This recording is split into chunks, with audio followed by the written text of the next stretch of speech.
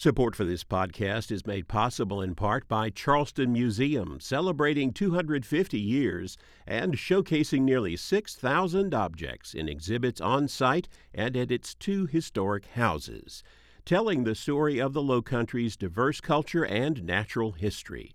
charlestonmuseum.org.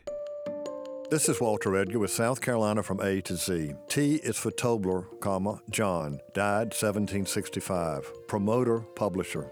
Born in Appenzell, Switzerland, Tobler became that canton's governor until he was ousted in a power struggle.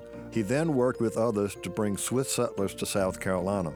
In 1737, Tobler and some 190 settlers arrived in Charleston.